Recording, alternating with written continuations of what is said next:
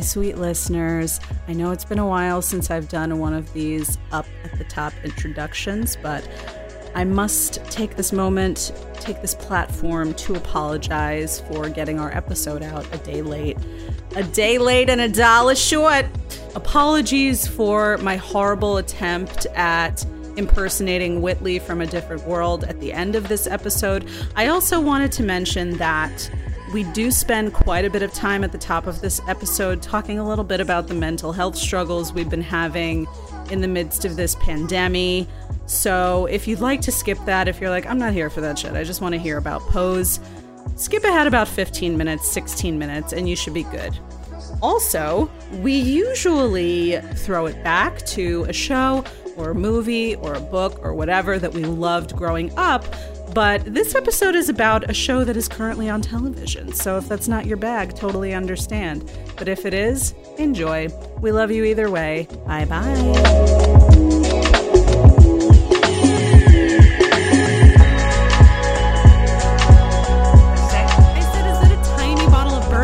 Like bitters or something that you're going to add to it? Bitters. Oh my God. So here's my verbs. I love Bullet. Bullet is so good. Yeah. I have Bullet too. I mean, I can't though. I had the worst fucking migraine this weekend. I'm trying to be off of alcohol for a little while. Just you can't did do say it. That. I saw. Yeah, it was bad news. I always feel so helpless when you like have these migraines.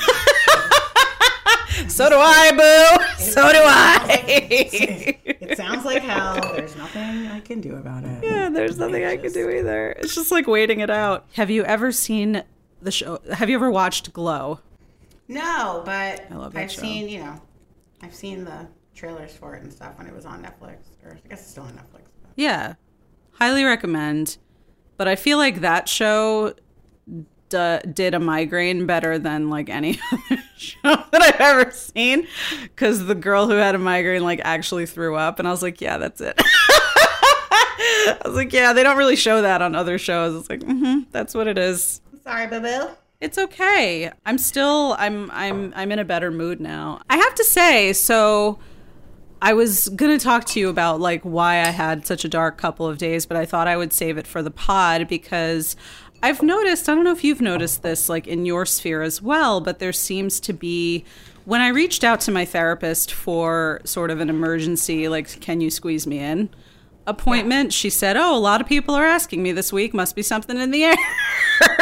And I was like, oh. Yeah, say more. Yes, and so I don't know if I've told you this, but listeners, I went to Wellesley, and the alumni network is very strong. And we have this mental health community on Facebook that's like always pretty poppin', but like you can always tell some shit's going down when it's like when you log on to Facebook and it's like 12 people have posted in this community in like the last 10 hours, and that's literally what it's been the last 48 hours. So I don't know what it is. No, it's just like people are, well, I think a lot of people are just posting about like we're coming up on a year of being in quarantine and like you know, I think people are just feeling like I have felt the quarantine like doldrums or depression more than I have in the last year, like in the last few weeks. So I see a lot of that reflected in that community. But so listeners, if you're feeling it, what's up? Resonates? Is it? Yeah, that resonates. Yeah. How so? I think. I mean, I'm feeling the beginnings of that. Me too. That's the shitty part. Is like I think this is just the beginning of me feeling like this. I can tell that I'm at the beginning of something. Yeah. That's number one. Number two, it is tied to this like, holy shit, it's been a year. Like I've been in my apartment almost the entire year. Like right. Save a week here, a week there. Like. I spent the entire year in this apartment looking at the same fucking four walls. Like, so that piece of it. But then also I think what was carrying me through, and I think this was also is very real. I was holding on to the promise of what November would mean and then January would mean in terms of a change in administration. Totally. Which could then usher in. And then realizing like problems don't get cleaned up that fast, right? So it's like great that we've ushered in a new chapter in political leadership. And it's going to take several years to undo the fuckery that we just experienced. Most telling is in the pandemic, which is like, wasn't it Biden like a week or two ago that was just like, yeah, people are going to die. He said something totally like sad and pragmatic. Just like, people are going to die. There's only so much we can do right now. Like, you know, any intervention they put in place now is ideally what would curb spikes in the virus maybe 2-3 months out, right? But yeah, exactly. Right. We're still dealing with the fallout from New Year's. Yeah, and just knowing anecdotally like how difficult it's been for some people to get vaccine appointments. Like I spoke to a neighbor who's like, I'm not sure I want to get it. I don't know. Like, and it's like on one hand, I'm like, oh, come on, man. But on the other, I'm like, I get it. Like, I get it. It's still relatively new and we still, I don't know. I can't, with the exception of like true anti-vaxxers, I can't really hate on people who are like suspicious of it. And right. I don't know. So knowing that we're coming up on a year and also knowing that we've got a long way to go is a lot. It's just a lot. And it's laughable because I think during the first several months of this, we kept looking ahead to like a couple months from now, maybe we'll be out of this. A couple months from now, like maybe things will turn around, you know? And then there was this turning point last year where it was like, oh no. We're about to be here for a minute. For a while. And so some of the ceremonial stuff we just did, like celebrating a new year, ushering in a new administration, like all of the high of that is way over now. We're now fully in another calendar year. That's going to look a lot like the last calendar year. Yeah. Except people are angrier. Like, you know, why we're still clamoring for teachers to come back brick and mortar. Like literally everyone, from people I deeply respect to people I already would typically be on the opposite side of the aisle, are like clamoring for teachers to come back. Like they're derelict in their duty for not doing so. And I'm like, until we have a federal response that requires states to prioritize teachers, for example, in the first tranches of administration of the vaccine, like what are we actually asking teachers to do? Like put kids that are not their own above their own families, to like risk being in, even if the kids are safe, like the kids are doing what they're supposed to do. How many of these teachers work in contexts where they have good reason not to trust their colleagues because their colleagues are negligent? Like, like it's just, no, like it's just, and I keep hearing conversations that are just like very binary. Like all teachers are bad if they want to come back, or all teachers are saints if they want to come back. Instead of realizing like every person is having to navigate given their own context and their own reality and their own health, you know, profile, like what makes sense for them. Yeah. And we shouldn't be disparaging anyone's choices here.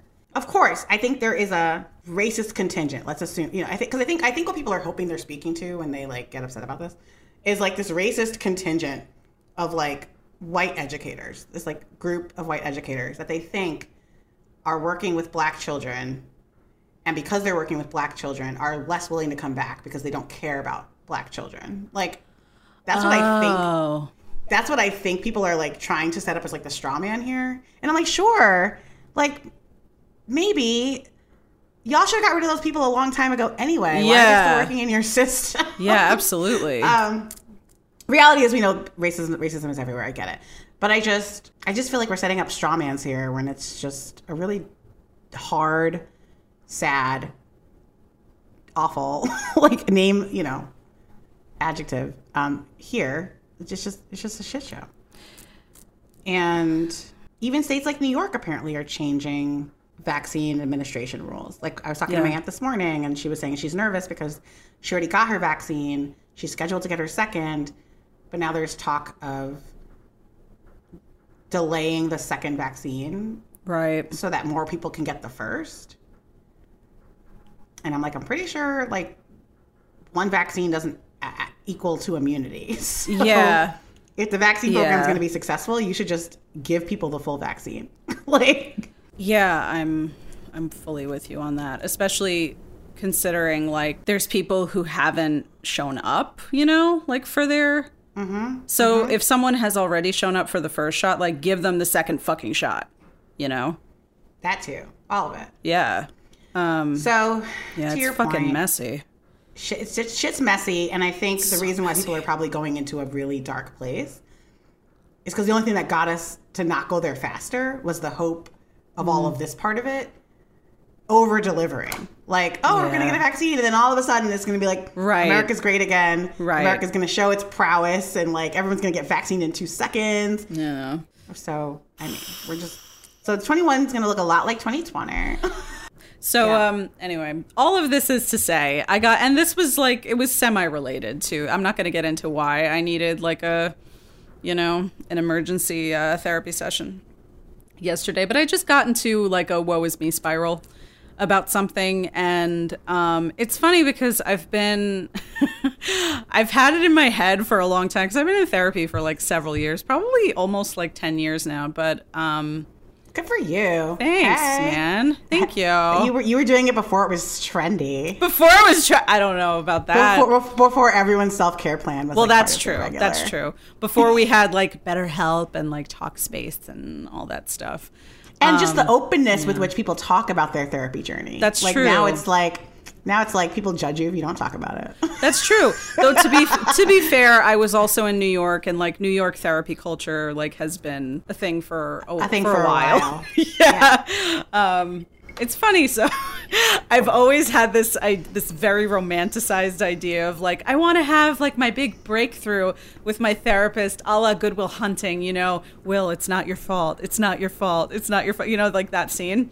I want my like Good Will Hunting moment. And I feel like I had it this morning, and it was almost verbatim. Like, it's not your fault, Will. Like, it was almost verbatim that.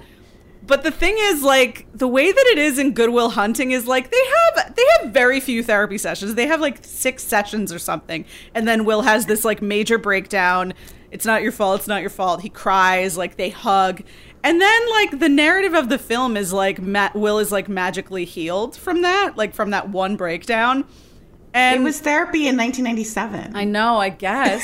But literally, I had that breakdown this morning, and afterward I didn't, it's not like I still feel like a fucking mess, and I feel, what was she talking about? She said there's a book that talks about clean pain versus dirty pain. Is that what it is? And that they're like, this is, an example of clean pain. It feels cleansing, it feels healing, it feels like, but I still don't feel like fucking ready to go to Stanford with Skylar or whatever Will does at the end of Good Will Hunting. Like, I'm not magically whole again. It's like, all right, this is the first step in a process, So that's tough, man. That narrative of like, I don't know. And even therapy in general, I feel like I do believe it's like a lifelong pursuit, and that it isn't this like arc of, I do this much therapy and then like I get a gold star and go on my merry way, So anyway, I just thought I would share that anecdote. Well, thank you for sharing. Yeah, sure. A little bit more about what's up with you. I appreciate it. I mean, I didn't share a whole lot, but I didn't really share because it's like core wound, like deep shit. It's like the deep shit. That I like to avoid talking about in therapy until I hit the point where I'm like, I gotta talk about this. But yeah, just expressing my solidarity because I have a feeling it's a dark time for a lot of us. So that's all. Yeah. Get your support. Anyway, I'm sorry. Like, I feel like we talked way too much about shit. But we're talking about like we talked way too much about real life shit. What we're here to talk about today is. Well, I should say the category is pose. The category is serving glamour. Serving glamour. My favorite Pray Tell line ever is it? I think it's like one of the body categories when he says, "Oh, the tittiness of it all." The tittiness of it all. Oh my God. I love this show. I have to say, since we're talking about quarantine, there have been really like 2 shows that have become my my quarantine comfort watches, and it's Pose and Big Mouth. I've watched both of them in full probably like 4 or 5 times. This is great because I'm only on my second rewatch, so you're gonna have to carry this one. This is amazing. That's cool. You've seen it enough to. Here's the thing: like, I think I don't think we have to talk too much about like what actually happens, because the show. I mean, it's very like a lot happens. That's the other thing I realized. Like rewatching this show, I was like, even in the pilot episode, I was just like, so much happens in this first episode. We meet so many characters. Like, it's an ensemble show, like, by and large. And so much happens all the time. It's really just about the lives of these people. So, just, like, broadly, Pose is a very groundbreaking show. I don't want to, like, get it wrong. I think it boasts the largest cast of trans actors ever. Probably on, like, a show, like a TV show, a TV series. Yeah. And it's specifically it's an ensemble show about a bunch of friends who meet through the New York City ballroom scene, which I've tried to explain like what it is. Whenever I like recommend the show to people who aren't familiar with ballroom culture, I'm just like, I don't really know how to explain it. So like, watch Paris is Burning. I don't know. Yeah. I don't know. How would you explain ballroom culture? The thing that Madonna stole to make her career. Yup. Yeah, we just say it's like underground, queer, affirmation of self, affirmation of identity, affirmation of queer beauty, trans beauty, black and brown beauty, queer black folks and brown, of color. Yeah, exactly. Black and brown beauty. Mm-hmm. A safe haven from like the shame that also came with identifying as queer. Yeah. In the 80s, in the midst of the AIDS epidemic. Mm-hmm. A place to have parts of yourself affirmed. Yeah. Or your whole self affirmed at a time where like literally every message was that you are a leper, you are dangerous, you are like deviant, like sexually deviant. Mm-hmm. Like just a place to reject all of that. And it's super cool to see, I mean, in fictional form, but you know, to get a window into that world, it's pretty powerful. Yeah, it really is. And the show, to my knowledge, they've had a lot of folks work on the show who are actually part of the scene, because bringing that to life authentically was really important to them. So I think that's great. I think what was so beautiful about what you just said is that the show obviously depicts that like in the ballroom scenes, but it also does this gorgeous job, especially in the first season, of doing that within like the individual characters' journeys. Mm-hmm. Like you have a lot of scenes where, you know, one of the characters experiences rejection or like invalidation in their like out in the world life. And then they very consciously will go to a ball to get that validation and reaffirmation again, and then like in some cases they don't get it, and it's like devastating, you know. I'm thinking specifically about like Angel. I think when she gets rejected by Stan in one of the first episodes, like she comes to his work and he says, I can't see you, and she goes to the ball but like walks a category that's like not, you know, one of her categories or whatever. But the show does that really beautifully without like hitting you over the head with it, I feel. Who's your favorite character? This is so hard because I love all of them so much. I think that's why I get so sucked into the show and I love watching it so much. I care about all of them. I feel like I relate to Blanca a lot, and Blanca's so good-hearted. Like I care about Blanca's journey a lot, which is interesting because I feel like when the first time I watched it, it took me a while to really get as interested in what Blanca was about. Angel is also, I think India Moore is so outstanding as a performer. India Moore, who plays Angel, and forgive me, listeners, because like I'm gonna try to navigate. So like Angel, the character, goes by she. India Moore, the actor, goes by they. So I'm going to try to like navigate that. India Moore is such an outstanding performer, and you get to see a little bit more of what they do in the second season, but you get like little snippets of it in the first season. I mean, there's all right, I'm going to pull back for a second. So like this is a New York City show. So all the actors are New York based. And so you get this really great, what I like about New York shows is you tend to get a really good mix of like theater performers and film TV performers. And like in this show you have obviously like Billy Porter and MJ Rodriguez, who are both like titans of Broadway, They're musical theater actors. They both have been for a while, and they're like leading this show. And then you have all these other folks who have done like primarily on camera stuff. So I feel like the performance styles are like, there's a wide range of performance styles on the show, and they're all like really beautiful and wonderful.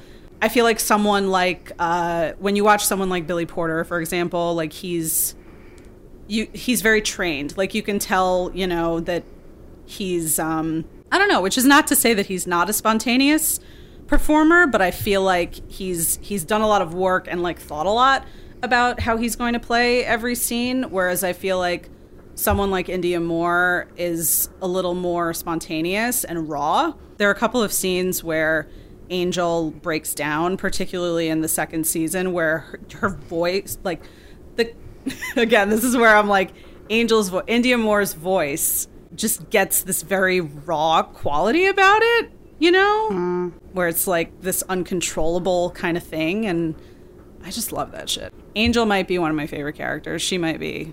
I don't know. It's hard, though. And I also love Ricky, but I think that's mostly because I think he's like the cutest person on the face of the fucking earth. He's so cute. He's so cute. Who's your favorite character? Yeah. And who do you relate to? This is a good question. I love that I asked it, and now I'm about to answer it in this cop-out way. Oh. But like, I don't know that I have a favorite character, but I definitely have like favorite interactions. Ooh. Well, throughout season 1, like the relationship between Pray Tell and Blanca. Oh, yes. I have this like, I don't want to call it a fascination because that sounds like a weird thing to call it, but I have this deep curiosity of understanding the journeys that people go through once they learn they're HIV positive. Yeah. And how they have to learn to love themselves and to still fight for what they desire, which, you know, is like, in most cases, like the hardest part around coming to terms with your HIV positive identity is like thinking of yourself as a full sexual being deserving of romantic love. Totally. And so watching, you know, throughout all the things I've watched, you know, Rent or A Normal Heart, or, you know, name your like 80s saga film, Angels in America, you know, like that's always a theme of just like, how do these people relearn that they're lovable? And so Billy Porter and MJ Rodriguez and their associated characters, like, you know, taking us on that journey with them is really powerful to me.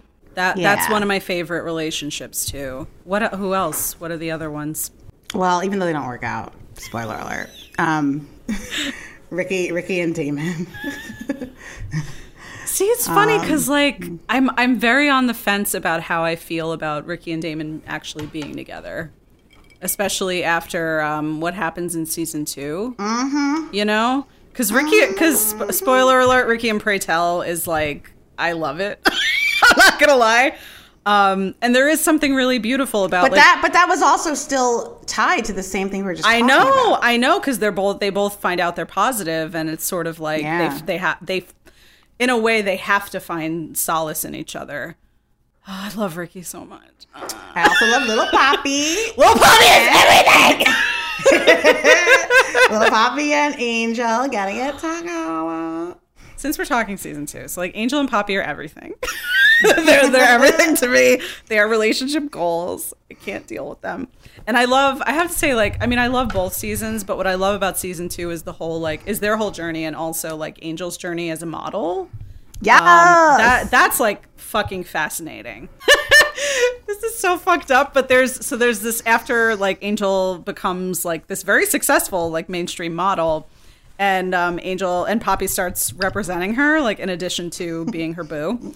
And they go to this party, and they end up doing cocaine, and like and they have a really like sexy night, and every time I watch that I'm like this looks really good, like maybe I should do some cocaine. Just because they make it look so good. I do remember that episode. I don't remember all of the things you're talking about, but I do remember like they're like them grinding getting to this, like, and pretty being fancy really sexy. Right. Like I remember them getting to this like pretty like fancy party and them feeling like out of sorts for a while, and then someone like gives them a line. But I'm attracted to everyone on this show. Like I just have to name that. Like I feel like everybody's so attracted. I was rewatching today, so I saw Kate Mara. Yeah, as Stan's wife. Your boo. I was like, hey, Kate. You know what it is, especially in Pose. So, okay, again, like stepping back, the interesting thing about like season 1 versus season 2, and Mia and I have talked about this offline, which is that, so obviously this is a really groundbreaking show, but I feel like in the approach to season 1, they still sort of like structured it in such a way that they were like trying to minimize risk, and I'm putting that in quotes, like in terms of just like they have the ballroom scene and they have that cast of characters, and then you also have these like very wealthy like white Wall Street characters who and they cross paths, and it is really beautifully done like how that unfolds, and it's very interesting. But I still feel like it really annoys me when I watch season 1 because all 3 of those actors, I think Kate Mara, James Van Der Beek, and Evan Peters all get top billing in the opening credits, and that really pisses me off when I watch it. I'm like, why the fuck are they getting top billing? They're not nearly in as much of the show as these other people are. But anyway, so Kate Mara and Evan Peters are married, and they live in Jersey, and they're like Jersey people, and she feels like very Jersey in the show, and she's got that like raspy like, you know, like kind of voice. Jersey. And I'm like, she's like, I want a dishwasher. Can you get me a dishwasher? I'm trying to think, like, what are the other relationships that I love? There is a fandom around Helena St. Rogers, the dean of dance at Damon's dance school, and Blanca being a thing. And I want to read fan fiction about it. She's, I forget the actress's name, but she's one of the... Charlene Woodard. Yes. She's also one of Aunt Viv's sisters on The Fresh Prince. I love that actress. I know. Yes. I know. And she's perfectly cast in this role. Well, she's also like the hottest sister. Sister. She's dreamy. Yeah. Yeah. She's like the one I'm like, hey. I know. Who's the actress with the really deep voice, the really funny one? She's so fucking funny. Oh, Jennifer Lewis. She's my favorite. She's definitely my favorite. She's the best. She's the also most from hilarious. St. Louis. What? Oh, that's exciting. Yeah. I love her. She's so funny. People really claim her here.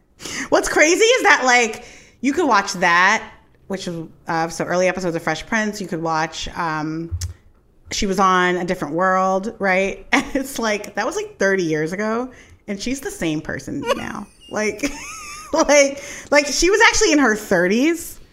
That makes me sick. Then it's just like what? To my stomach. Let me see how old this one is. These is like literally 30 years ago. I mean, I believe and right now she's 64. So she was in her early 30s. I reject this. Like literally playing God. Will's aunt. Right. And she was coded as like 40s, but she was early 30s. I have to say, I mean, like, we'll put a pin in this for when we do Fresh Prince, but like, I have so many questions about timeline and Fresh Prince because I feel like that show went on for like. Don't make sense of the timeline. I know. Caitlin. What am I trying to do? Like, just. This was TV before they recognized that every show was going to live in syndication forever. And that people would look back on it and it would continue to be critiqued forever. I'm just like, whenever I watch it, I'm just like, is Hillary, by the end of the show, is Hillary like 30? And she's like living at home? Like, I just don't get it. Like, I don't get it. Yes. Because that show lasted 10 years. But really, like, Will and Carlton are still in the house. And I'm just like, y'all were like late teens when this show started. So, like, well, they were in the house, but they lived in the pool house. Okay. They live in the Which is totally house. Some rich people shit, right? It is some rich people. You don't leave. You don't actually leave. You go to the pool house. It's true. I actually have multiple friends that did that. Oh my god! But back to Pose. Can we talk about Electra? I can't say Yes, her name. Electra. Electra. Yes. Dominique Jackson. Tell me all the things. I love her. I understand why we're not supposed to, but I love her anyway. I also love her. And I think it's like a survivor. It's like, she's totally a fucking survivor. And I feel like I love the turn in season 1 where, like, obviously, like, falls from grace is not, like, the right way of putting it. That sounds ridiculous. But, like, you know, Elektra's a trans woman, and she has wanted sexual reassignment surgery for a really long time. But what complicates that is that she's been financially supported by this man who she's been in a relationship with for like 10 years, something like that. Shout out to Chris Maloney. I'm so excited that the role was played by him because I love him. And he doesn't want her to have the surgery. Her fully realizing her identity is wrapped up in like him financially supporting her. And then when she makes the decision to go through with the surgery, he like breaks up with her, cuts her off, and all this awful stuff. He wanted her to not have surgery. Yes. Oh. This is why bodily autonomy is so important. I know. Because it's like, in order for her to claim her body as her own, basically, she like had to make a choice that was like financially to her detriment, at least in the short term. Totally. So she goes from like this seemingly invincible character who like is a rarity on the show in that like she quote like passes. She can pass as a cis woman, and that she has the money. She has plenty of money to support herself and to support the children in her house. And then that's sort of taken away from her, and she ends up essentially like having to becoming an exotic dancer again. So this brings up an interesting thing that every time I try to make parallels between race and gender, like people try to like not all people, but I have a number of people in my life that try to like stop me from making these parallels. Yeah. But in my mind, the fact that she wields her passing privilege around is, in my mind, a form of misogyny, is built upon this idea of like a real woman. Right. And a not real woman. Totally. And so when a trans identity, which should be queer, well, not should be, but like is or should be, whatever. Let's take away the should because the normative part doesn't matter. But just like the idea that a trans identity is then going to like reify, you know, a hegemonic understanding of gender as a construct, like it's like deeply disappointing to me. Yeah. I understand why that happens because you're seeking acceptance. Yeah. And the more proximate you are to a cisgender woman, like ostensibly, the more acceptance you may receive. Right. But then to turn that around and wield it on others. Yeah.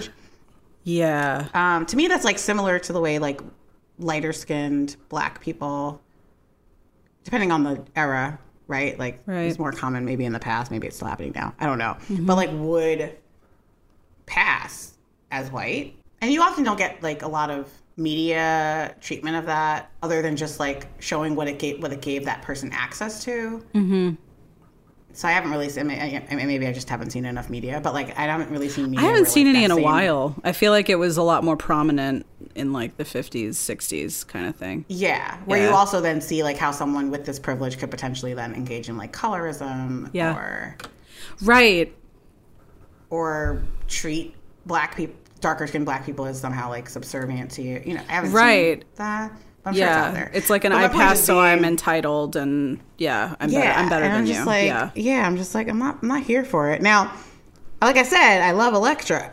I just those early scenes where she's like coming for Blanca, I'm like, shut the fuck up, bitch. I mean, that happens like throughout the show. Yeah, it's really upsetting, like how Blanca is like shit on from day one in the series for like not. Like, they always talk about, like, how Blanca will immediately get clocked, as they say, you know? What I was going to say is, like, it's even, what you were just saying is even, like, embedded in the ballroom scene, because they have all these categories around realness and being able to pass, and, like, that's that is, like, you get scored higher if you can pass. Like, and they have those, I think it's later in the season they start doing this thing where like the contestants, I guess you call them contestants, go up to the judges and they get inspected. Like the judges like will touch their skin and like see if it's soft and like it's and it's another one of my I love like all of Pray Tell's lines, but like I'd be really curious how much of his lines are scripted and how much are improvised by Billy Porter. But anyway, what does he say? Like, is she real? Is she altogether lovely? Or is it bullshit? That theme is like is all throughout the show. But Elektra Abundance. I'm a House of Evangelista girl. As you should be. Ride or die. House of Evangelista. It's the best house. It is the best house. And it has the best name, too. And it's about the heart of the show. It's like... It is. Come one, come all. Like, there's a scene, maybe it is the end of season 1, where they, like, are outside of the ballroom and those kids show up. That's season 2, I think. And and it really upsets me because the implication is that, like, there's a new... Like, I'm not ready to let go. Yeah, I'm, like, not ready to let go of these people. I was bawling, but I was crying, though. I was like, oh, my God. They're passing the torch. It's true. Like... I'm just not ready. Because then, again, like, spoiler alert. So Blanca's HIV progresses to AIDS at the beginning of season 2. And then she becomes quite sick, like, toward the end of season 2. And kind of says to Angel, like, you're going to have to... I need you to take over the house for me, basically. Like, if and when I die. But I'm not ready for that to happen. Like, I'm not ready either. I'm not ready, which is why, like, I need season 3 yesterday.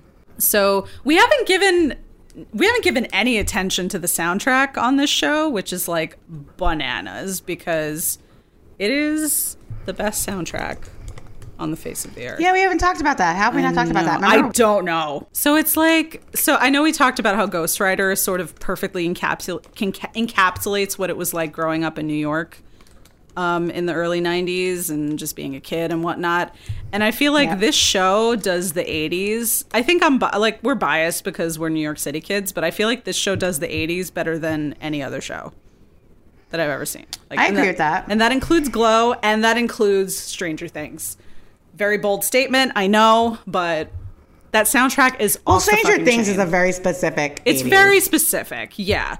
And Stranger Things is more like early 80s, whereas Pose starts in like 87, 85. Yeah, exactly. I think it's two. I think there's and the decade feels split very much. It does.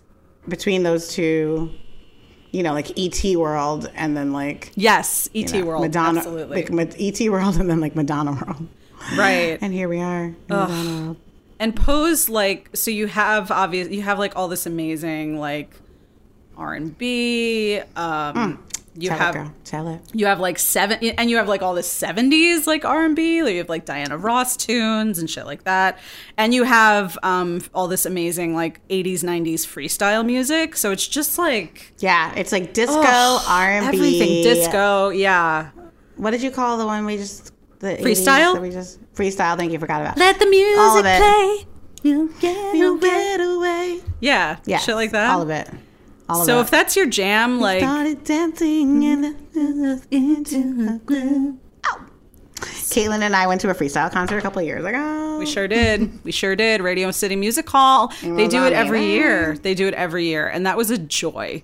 I swear, when I first watched this show, like, every song that came on, like, I gave a little scream or a squeal, because I was just like, this soundtrack is bananas. I can't. This soundtrack is bananas. B-A-N-A-N-A-S.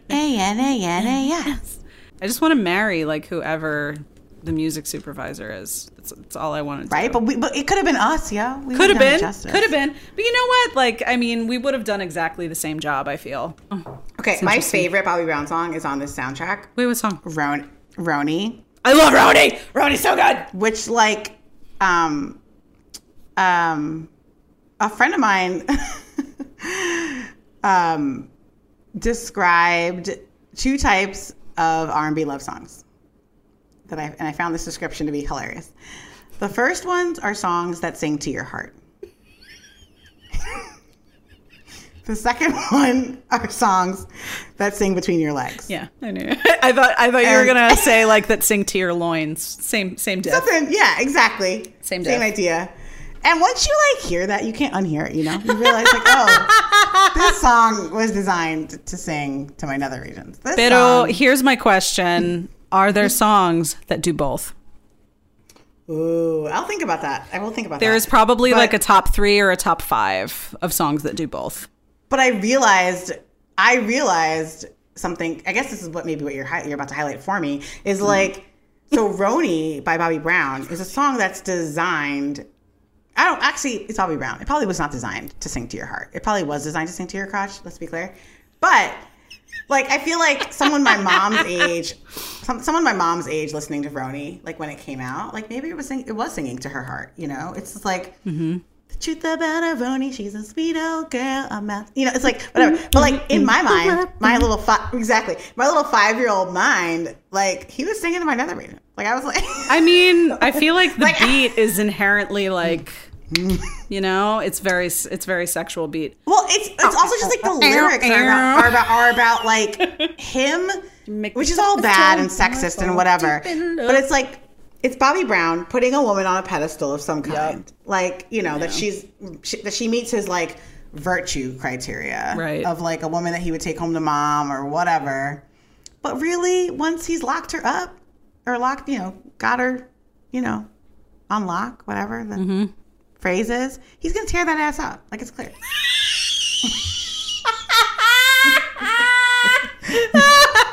For some reason... You saying that, it made me imagine you as a kid in like little kid voice being like, when he gets her home, he's going to tear us up. Well, I mean, and that's, I think everything we just said is like at the heart of why America rejected Bobby Brown as Whitney Houston's mate, you know? Like everyone thought that he was like the dirty like one who was gonna like turn her into a naughty girl or whatever, even though it's like women can choose how they want to be. Totally. And there wasn't enough. There was zero recognition of the fact that like her persona as a singer, as a pop singer, was like heavily crafted, exactly. It was cultivated. What's the word? Curated. That's the word. That's the word I was looking for. Yep. There you go. Curated. Yes. Yeah. It was like heavily curated and not a reflection of who she actually was. By any stretch of the imagination. Like Whitney was hood as hell, and basically, and a bisexual queen, and a bisexual woman. Yes, Whitney. Thank you for representing us out there in the world. Thank you. And she was so rejected, right? Like there's so many we are misunderstood as a people, and we sure are. There are too few stories. There are few stories that tell that story better than Whitney Houston. You know. Anywho, Pose, Roni, get into it. It's my favorite song on the soundtrack. Whitney is very prominently featured in season 1 when Damon has his big dance audition. I mean, some of the bangers. It Takes Two, Rob Bass. Ugh, it's so good. Just like, so good. The Running Up That Hill by Kate Bush, featuring prominently as well. So good. Pump Up the Jam. Yes. Every song. Strike It Up. Basically, every song that plays at the ball. I got a meeting in the ladies' room. That's a good one. Check out the soundtrack on Spotify. And like for the Nasty Girl. Yes. I'm a nasty girl. Whenever I like recommend this show to people, they ask, is it a dark show? And I'm like, I mean, there's darkness in there, But what I love about the show is that the darkness is like right alongside these really joyful, highly theatrical, like performative ballroom scenes. Like if you watch, I feel like you'll be sucked in immediately if you just watch the pilot. Like the opening of the pilot is amazing. It's just like amazing television.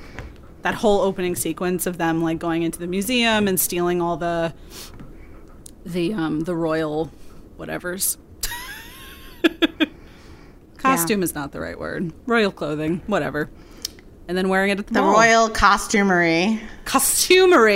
Finery.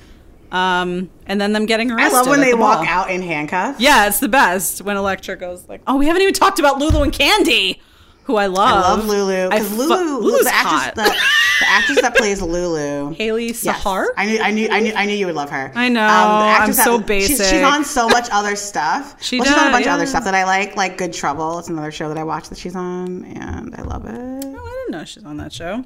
Yeah, I love Hailey Sahar. I am attracted to her. I am basic. Yada yada yada. My taste is predictable. Blah blah blah.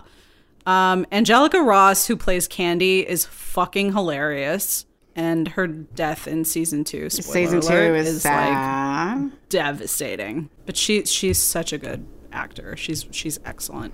She's one of my top actors on the show. There's been a lot of controversy. I don't know if controversy is the right word, but like the Academy at large has gotten a lot of flack for nominating Billy Porter 2 years in a row and not nominating any of the actresses on the show, which, yeah, I fully agree with. And I don't think it's a matter of like merit. You know what I mean? I think MJ Rodriguez, India Moore, Angelica Ross, like all 3 of those people are like outstanding.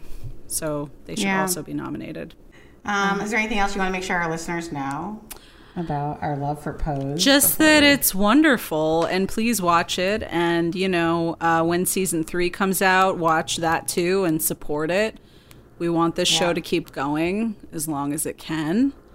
It's like a good show if you want to get back in touch with like what being a human is.